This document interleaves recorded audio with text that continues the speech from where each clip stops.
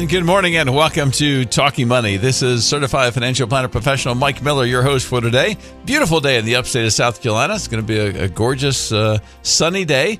I hope it is also going to be sunny wherever you are listening today, especially if you happen to be listening on a podcast sometime after the live airing of this program on today. So we've got some interesting things to remind you on now that we've got another week or so ahead of us for the tax returns that are due for 2020. Isn't that always your favorite subject to talk about? We've been talking about taxes. Before we do that, though, I want to make a little tribute to the moms. So we've got Mother's Day coming up. In case you forgot, that's tomorrow. Mother's Day is tomorrow. We already celebrated ours Thursday night when all the family could get together. I had a great time with all the family, and we were able to cater in some food, so my wife didn't have to fix anything.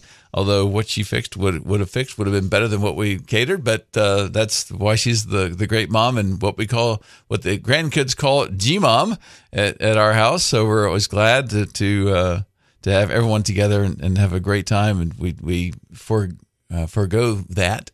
We didn't do that for a number of weeks, or at least not as often as last year. We're now starting to get everybody back together consistently. It's always fun to do that. And so, my wife and mom, the grandmom, is just a great blessing to everyone. She does so much in spite of how she's feeling. So last night, our two older grandsons spent the night with us. Of course, and I haven't told listeners yet that we've got the two twin girls that we adopted, really bought about 3 weeks ago. Little two Cavapoos that are really tiny. So we've got little two puppies running around the house, and the grandboys are scared to death of them. And they just like the yapping just gets them. They finally get a dog that's like 1/4 their size, and that's still the yapping's still too much. And of course they're climbing on them, trying to play with them, and they don't think that's fun. So they're probably listening right now, wondering, hey, where are those puppies now? So we'll keep them at bay while we have the boys. But one of my grandsons woke up, we think, with some growing pains last night. So my wife's in there just soothing him and putting some little lotion on his knee, and we gave him some Tylenol, that kind of stuff. But just a mother's touch, it's very very soothing to him. So there was an article this past week that was published by Focus on the Family. I thought it was really a tribute to moms, and I thought, well, we need to share some of this stuff for Mother's Day. And it starts off, Mom, you are amazing. You are unique. You can make a difference in your child's life. And the truth is, there has never been a mom exactly like you. Of course, you could say that about anybody. Hardly, unless you're a twin. Even then, you're not exactly like you. But anyway, so it starts off an interesting story, I thought. It doesn't say who the author is. It's just not from what I printed out. It just says it's from Focus on the Family.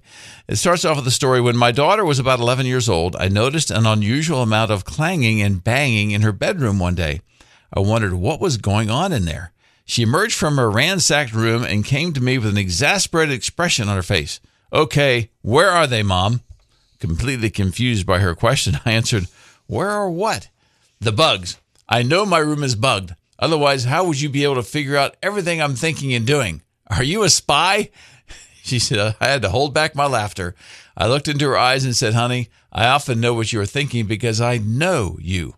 Really know you. I've been watching you and learning about you since the first moment I felt you move in my tummy. I'm very observant, and someday I hope you'll have the opportunity to understand how a mom gets to know her children. Like mother, like child. Evidence of that opportunity came a few weeks ago when my daughter's son, I guess the grandson, said to me, Nana, I told Mom that I didn't do something that I did. She knew I wasn't telling the truth. Then I told her the truth, and I said I was sorry. How do you think your mom knew you weren't telling the truth? I asked. I don't know. Moms are just like that, he said. I think they're all spies. This time I didn't hold back the laughter. I giggled and said, we'll have to share that comment with your mom.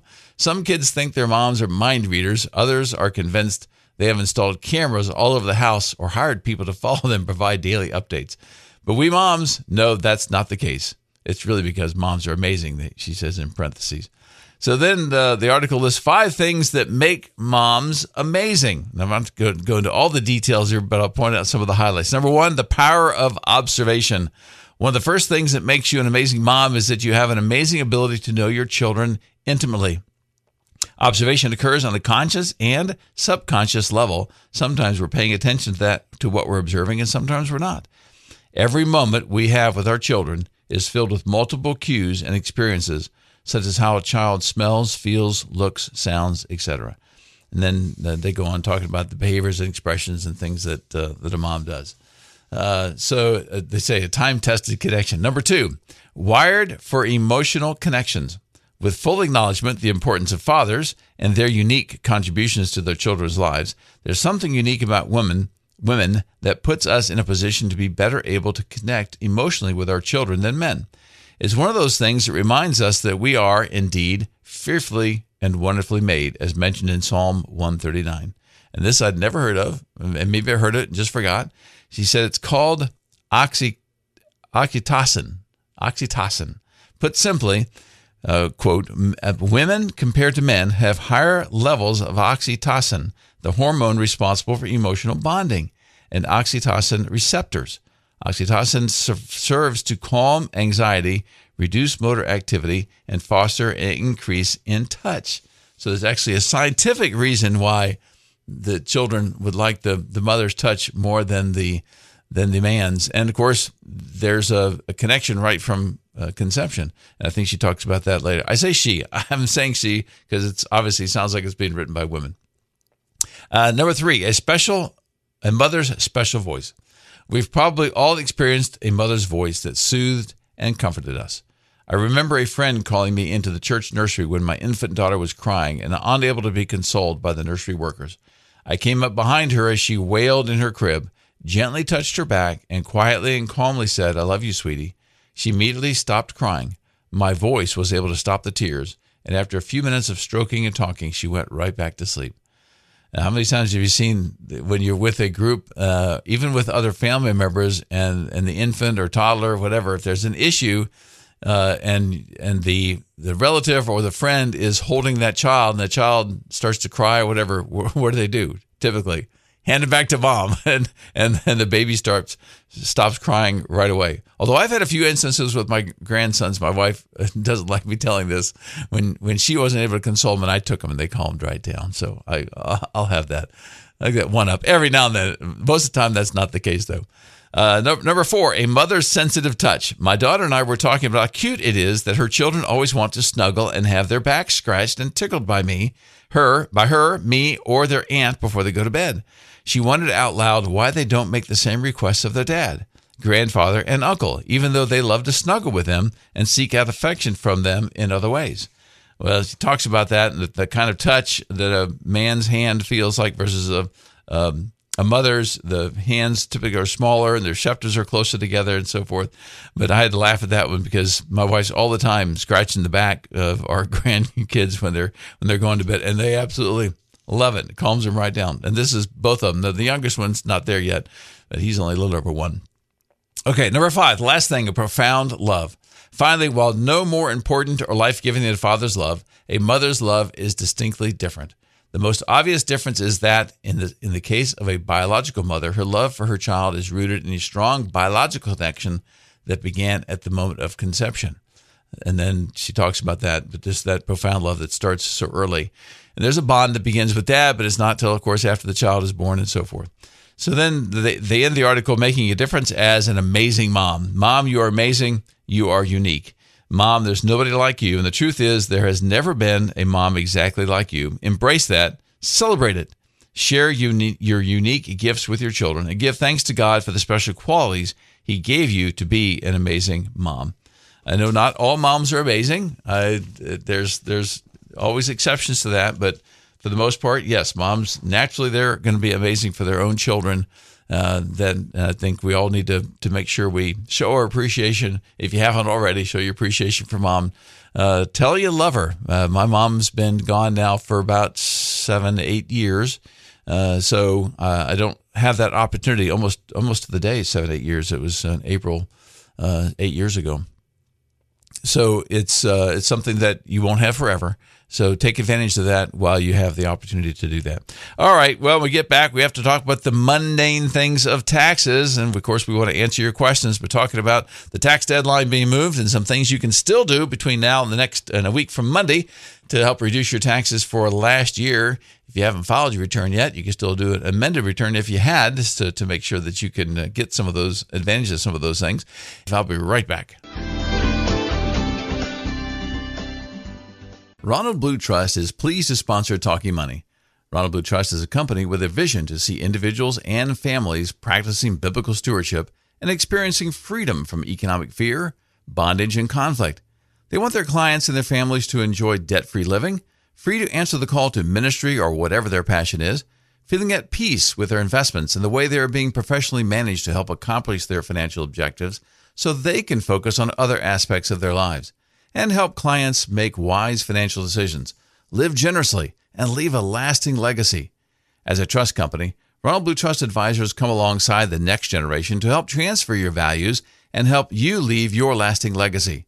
If you're a business owner, the Business Consulting Division can help you define your company's culture and, very importantly, then help convey that culture to the next generation of leaders in your company. Find out more about Ronald Blue Trust at ronblue.com or 1-800-588-7526. That's 1-800-588-7526. Now back to Talking Money. And we are back with Talking Money. So glad you joined us today. If you happen to be a first-time listener, a new listener to Talking Money, you'll notice pretty quickly this is not a sales program. This is trying to get you the information you need without the sales pitch, which most of the programs that are on the air do that, and we don't want to do that. We've been doing it this way for our 15th year doing Talking Money, so we want to pass on that information to you. And if you have a question for me about you personally and maybe want to consider whether or not Ronald Blue Trust can be a good fit for you, just to help you and your spouse in your own financial planning and your own investment management, whatever it is that you need, you can, of course, call the office at 800-588-7526, 800-588-PLAN or 7526.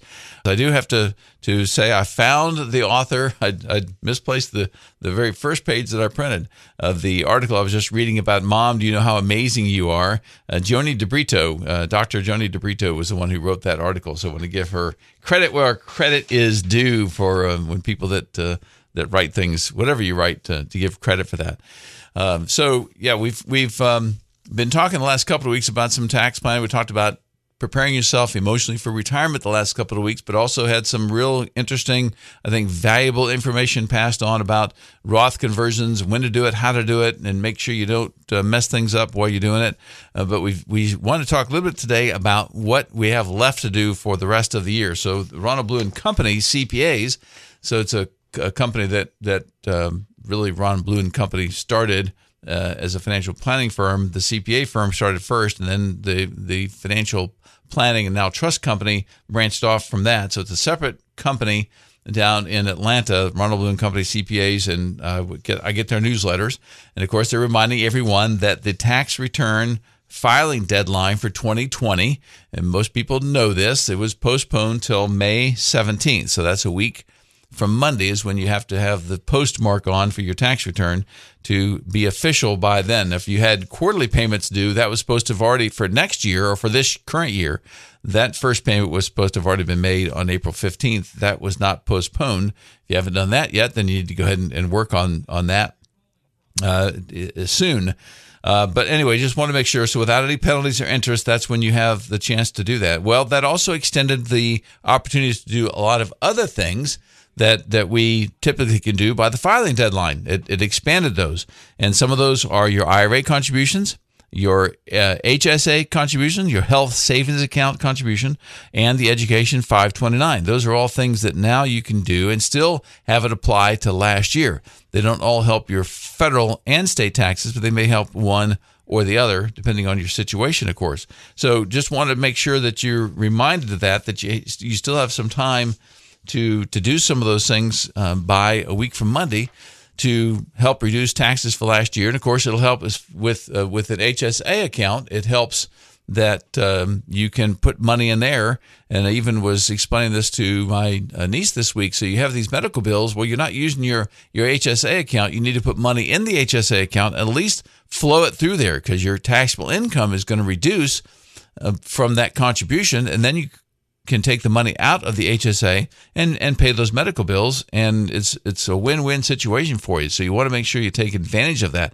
But if you had to make the maximum contribution for last year, that for 2020, let's see, the tax rate schedule looks like it's $7,100 for 2020 that you have. That you can put as a family, or $3,550 as a single. If you're 55 or older, you can put an extra $1,000 in there into your HSA account, which then can be used as tax deductible going in there. And then, of course, you can take the money out tax-free to pay for other education or other medical expenses that you have. We'll talk about education in a minute. A couple other things that you can do with the 529 plan, and we're going to spend a good bit of time talking about the IRAs, because there's some things that people miss on the IRA and being able to make a contribution at all that they don't think about. But we want to go to the phones now. Of course, if you have a phone call, you want a question you want to get in, give us a call, 877-235-9405. So now we got Brenda calling from Iowa. So good morning, Brenda. Welcome to Talking Money. Thank you. So great to talk to you. Yeah. My question is, I've moved manufactured home to another property, and I'm currently renting it out. Can any of those move expenses be used as a tax write-off? So you moved a manufactured house from where it is now to someplace else, and now you're renting it out. Yes, sir. Okay, so you didn't rent it out before. You're starting to rent it out now. Yes, I was living in it, and I am building now. Oh, okay. For myself. Well, congratulations.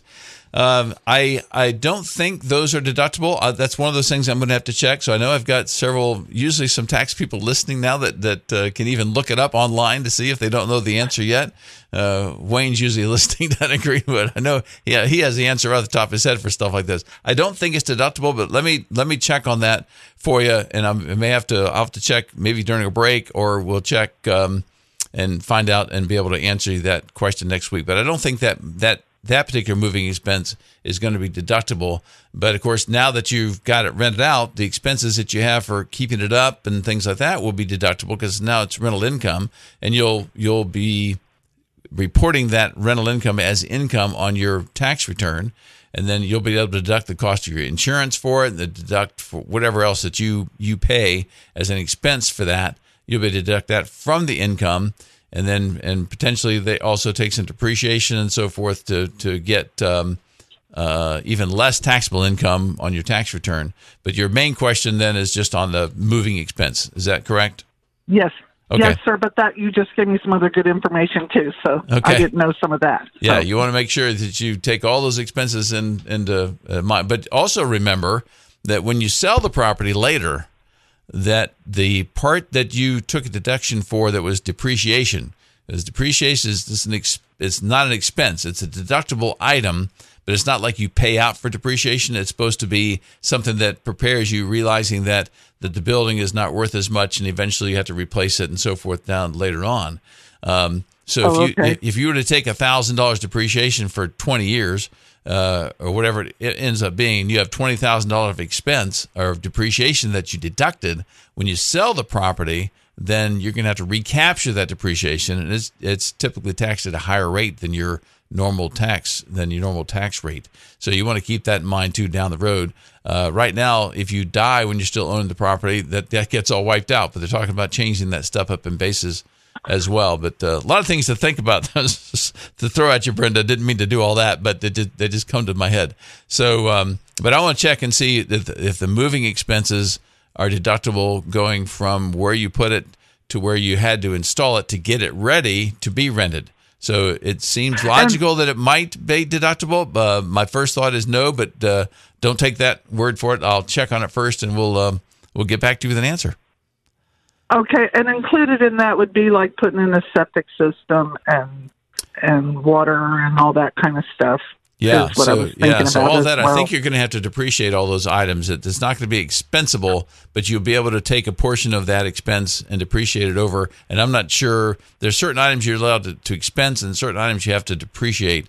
And I'm not up to speed on that, but we'll have to check on that. But that's some good questions, though. It would affect a lot of different people, so we want to make sure we answer that for you, Brenda. So unfortunately, if we don't get an answer by the end of the program, you're going to have to listen at least one more Saturday to get that answer.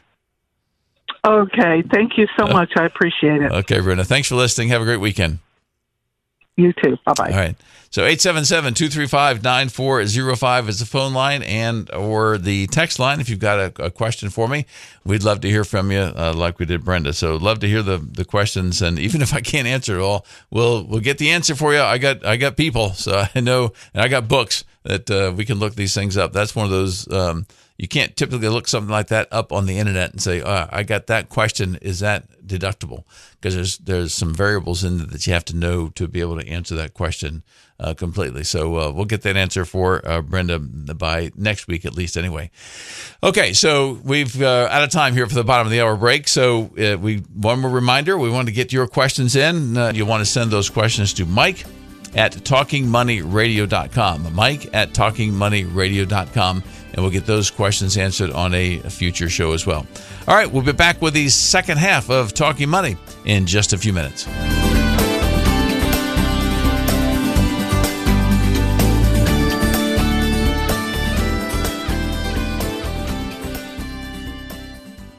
This is Certified Financial Planner Professional Mike Miller, your host for Talking Money.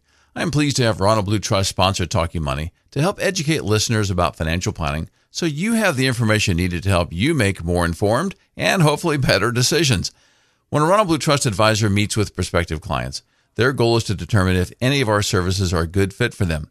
They don't sell any products like annuities or life insurance, and as a fiduciary, work to serve your best interest. Perhaps you just need a financial physical from the Everyday Stewart Division without any ongoing monitoring, or you're about to retire and need to work with the Private Wealth Division to map out a financial path and then help implement and continuously monitor that plan. Ronald Blue Trust advisors act like your quarterback, coordinating the advice you receive from your accountant, your estate attorney, life insurance agent, and in some instances, even your investment advisor. You can learn more about Ronald Blue Trust at ronblue.com or 1-800-588-7526. That's 1-800-588-7526. Now back to Talking Money. And welcome back to Talking Money. Glad you're with us. This is Certified Financial Planner Professional Mike Miller, your host for today. 877-235-9405 is the phone line or text line. Got a couple of texts here we'll get to here in just a minute. So it's nice to see some of those come in. It's hard to read and talk at the same time. Somehow some people can do that. So I'll get to those in just a minute. But if you've got a text, send it in and we'll read it and make sure I get the answer to you as soon as I can. But before the end of the show would be the preferable time. But I want to make sure that everybody understands the IRA rules and how they can be utilized to your advantage. And most people know what the IRA contribution limits are. So if you're an individual, if you're younger than 50, then you can put $6,000 in for yourself as long as you have at least $6,000 worth of income. So it's not a percentage of your income. As long as you have at least $6,000 of income, then you get $6,000 of a deduction. If you are 50 or older, then you get to add an extra $1,000 to that and put in $7,000.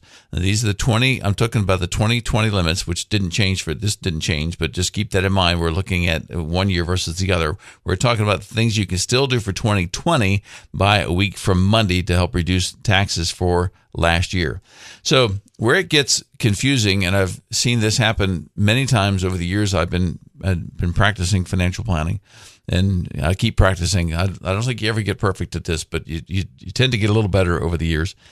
That people miss, and I divide it into three areas. So you've got someone who is not an active participant in a retirement plan. So you or your spouse, and we're talking about married filing jointly here, neither one of you are in a retirement plan. Maybe you work together in your own business, or you both work for companies that don't have 401ks or retirement plans. Then 401k counts as a participant. So you are not a participant. And then you've got those who are one of the couples. So one of the spouses is a participant and one is not. There's different rules for that. And then you have one for if both of you are active participants, then you've got another set of guidelines that you use.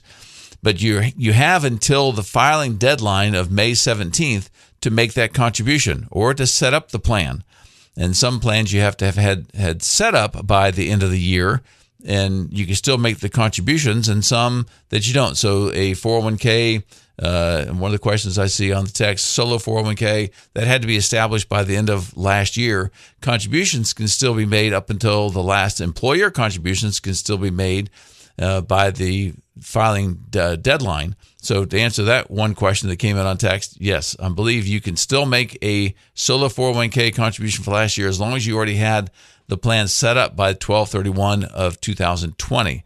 Now, if you don't have that, didn't have that set up, then you still have the potential of setting up a SEP IRA, a simplified employee pension IRA. You would have a chance to set that up and still make the contribution. And there's different rules for that, but you can put in more money than you could a regular IRA contribution. So the phase outs are, so if both are active participants, you and your spouse, or if you're single, you're a participant, active participant, then you have phase out rules. So if you're married filing jointly, that phase out begins at $104,000 of adjusted gross income and goes up to $124,000 of adjusted gross income. So when you are looking at that, if you make filing jointly, if the two of you together make less than $104,000, then you can still both make an additional 6 or 7, depending on your age, of a contribution for last year for either a Roth or a traditional. Now, it's not as big of a concern to get it in by May 17th in order for the tax deductibility for a Roth, because obviously you can't tax deduct that. But it still allows you to put additional money into the Roth that helps you then start growing that money tax free from then on from the rest of your life that you'll have that set up. So keep that in mind, though. You'll have that opportunity. Now, if only one of you is an active participant, then the limits go higher. It changes to $196 for married filing jointly, of course. $196,000 it starts to get phased out. So if the two of you together, if one of you is in a 401k or an IRA or retirement plan, but the other is not, then you can still make an IRA contribution for last year, and that's great that you can do that for the one that's not an active participant, not the active participant one, but the one who's not an active participant for these numbers to apply. Now, if neither one of you is an active participant, then there is no limit. And this gets the most confusing. People think, well, I can't do it because we're making too much money. Doesn't matter. You can make as much money as you want. If neither one of you or spouse are an active participant in a retirement plan, then you're still eligible to make a deductible retirement traditional IRA contribution and take the deduction for last year. Or, of course, you can just do a Roth. You don't get a deduction for it, but it allows you to set that much more aside inside a plan that's going to be really great for you going forward, because it's going to grow tax-free and you'll be able to take the money out tax-free. So those are some real confusing rules I know that we have, that you need to take those into consideration when you are talking about trying to save money for last year's taxes. And of course, we're going to talk about 529 plans as well. But let's see, we got a few minutes still left before the first break. Let's bring on Wayne from Greenwood, my tax preparer Wayne from Greenwood, and see if he can give me an answer to Brenda's question. Brenda from Iva. Good morning, Wayne. Good morning. Ironically, I was detained from calling you because I got a call from a tax client calling in some business information that I need to finish the return for next week. Well, shame on them for calling during Talking Money. How could they do that? Don't all your clients know they're supposed to watch? That way, when I go into the office, I have it available, and I can move on with it when I have the time to do so, rather than having to be interrupted in the office when I might be with someone. My take on the situation, and to give you a little background, first of all, with Brenda, she is going to have to depreciate that trailer over 27 and a half years. Is depreciation allowed or allowable? So if you don't take it, you lose it. And it begins when it is placed into service for business purposes and is either rented or available to rent. So, of course, it can't be available to rent until she has the water and sewer hooked up. Sure. So my take on the situation is that her basis in the property is going to be what she originally paid for the trailer. Right.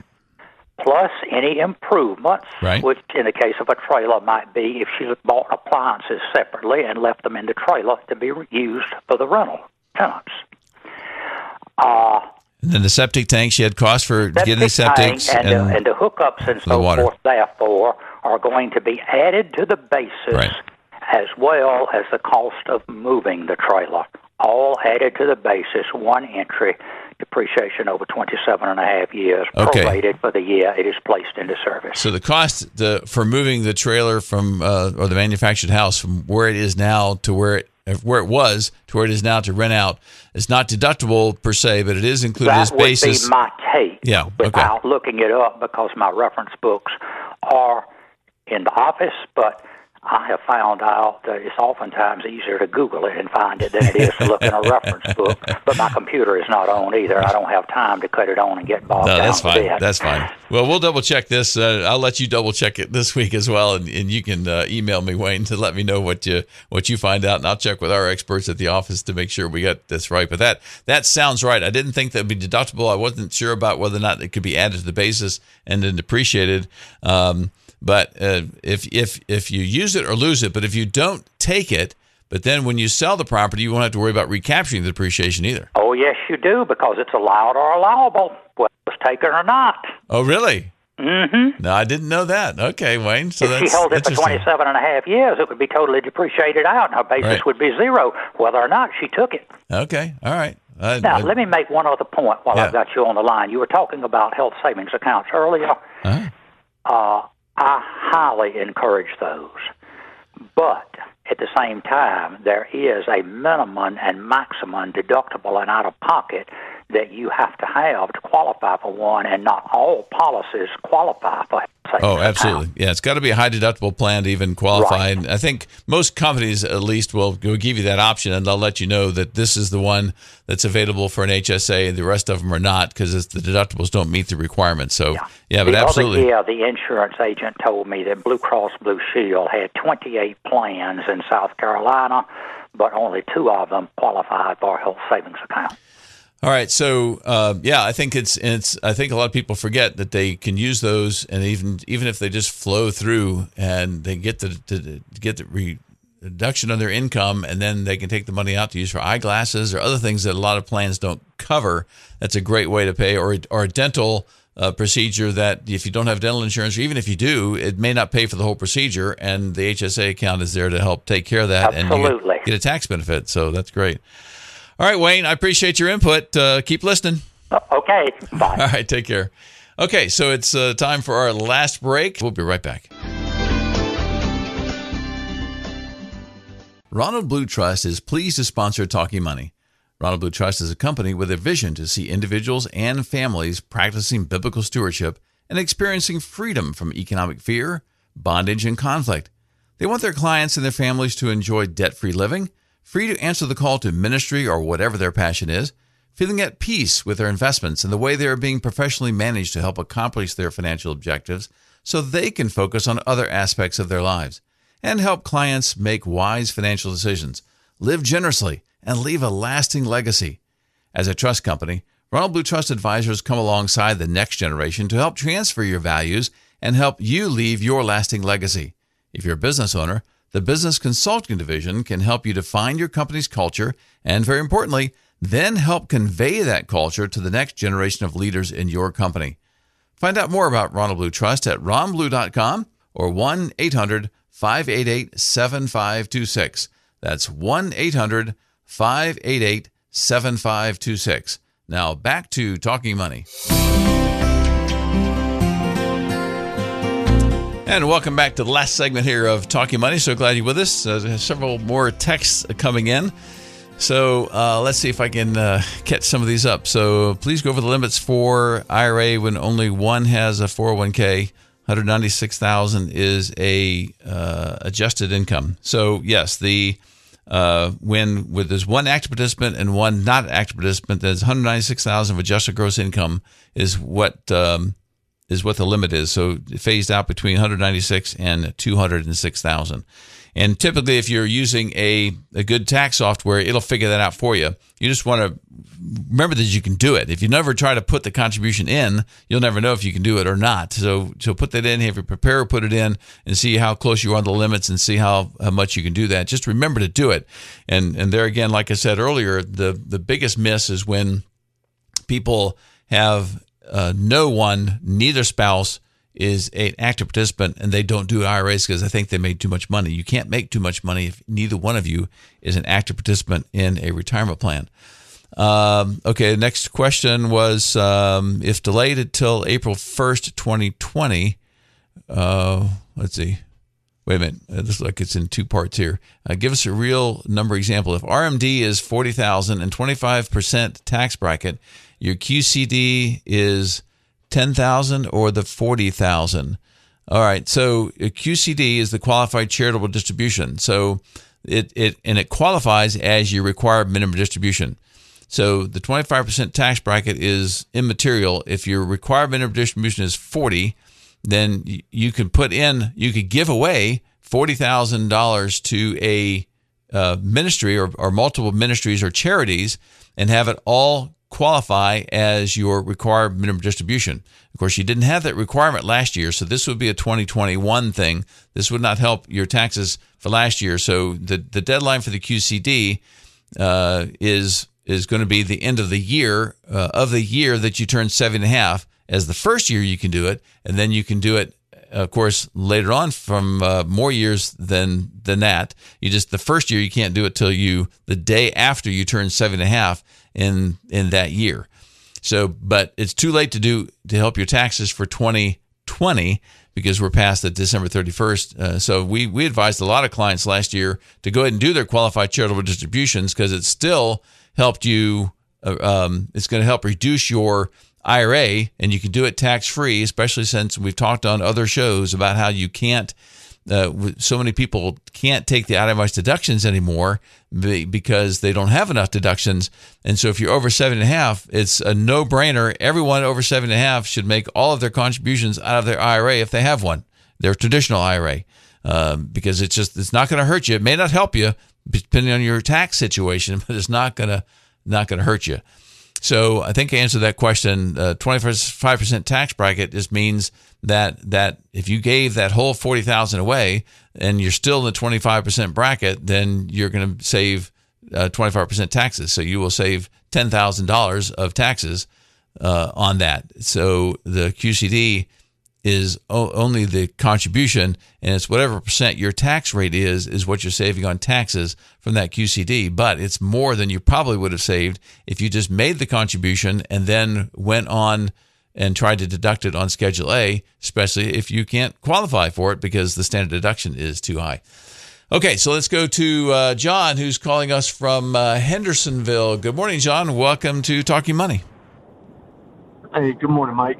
I just had a question. I listen to you regularly, and you've helped me immensely in the past, and now I got myself in another situation where I have a question. Okay. I am in cryptocurrency, and now I'm looking at with Biden looking at this as capital gains tax and some of the plans he has for the taxes in the future on capital gains. I was trying to find an exit strategy for about 20% of my crypto holdings, and right now it's just not exciting paying that kind of tax burden on it. So I was thinking, can you switch it over to real estate, or can I put it in some other vehicle that just to get it out of there, because kind of got more than I want in there right now. Yeah, sure. Well, unfortunately, the answer to that's no. So you can't do a 1031 exchange from like cryptocurrency to real estate. You can do it real estate to real estate, a business property for a business property, but the only way you're going to be able to avoid this would be to sell it and then, or else, give part of it away. If you make gifts, actually give the shares of the cryptocurrency away to your church or other ministry, let them sell it. And that way you're going to avoid the capital gains. So if you're already giving cash, this is a way to avoid that. So give the appreciated asset, and that can be any kind of appreciation appreciated asset, give that directly to the ministry or charity, and then they sell it, and of course they don't pay any taxes on it. You get the full deduction of the value of that property when you make that contribution to the ministry. So that's one way to do it, is just to give it away. Of course, you can sell it and then give part of the proceeds away, but that's not as tax efficient as giving the asset directly to the ministry. You still get the tax deduction, but don't have to worry about paying any kind of capital gains tax and worrying about whether or not you have to itemize your deductions to get it back and that kind of thing. But I'm glad to hear you've got some profit in it. Sometimes, it's not bad to pay taxes. And of course, the maximum is on long-term gains is 20%. If you get it high enough, it could be 0 if you're in a low enough bracket, or 15% or 20% max. So depending where your income is, you could even sell it over time. And if like, for instance, we talked about last week, if you're in the 12% bracket, which means married filing jointly, your taxable income for 2021 is $81,500, which means your total income is closer to $100,000. If it's below that, then you can sell some of the cryptocurrency or whatever appreciated assets, and the long-term capital gain is going to be 0 because it starts at 0%. Does that help? It helps, and I'm very fortunate to be doing better than that. And okay, I was listening to you, and I was thinking that this would be about 6 figures I'd have to donate. And in the 6 months, no one knew it was going to be this, lucky or just unseen. But anyways, what about if I how about Roth IRAs? Is there anything else you could put it in? I don't mind giving something to the church. That's a great idea. But even then, that's a good chunk of change. Yeah, sure. If it's over 100,000, I would be looking at right now. Yeah, sure. No, I understand that. So, yeah, you can make contributions. Are you self-employed? You working for somebody else, John? Well, I am. I have a business, but I work for the business, so I get a W-2 or W-4, okay. and but I do own it outright. Okay. Well, if you own the business, depending on what kind of employee situation and so forth, so you still have time because it's for 2021 you're talking about, not 2020. So you've got some chances to maybe set up a solo 401k, or depending on do you have any employees? Yes. Okay. So you'd have to look. You have to always weigh the pros and cons of doing a retirement plan. If you do a SEP, you have to include all your part-time people as well as your full-time people. You can do a little more sophisticated and get your pardon me? We have sales reps that are 1099s. They just straight commission. Okay, well, they're included too.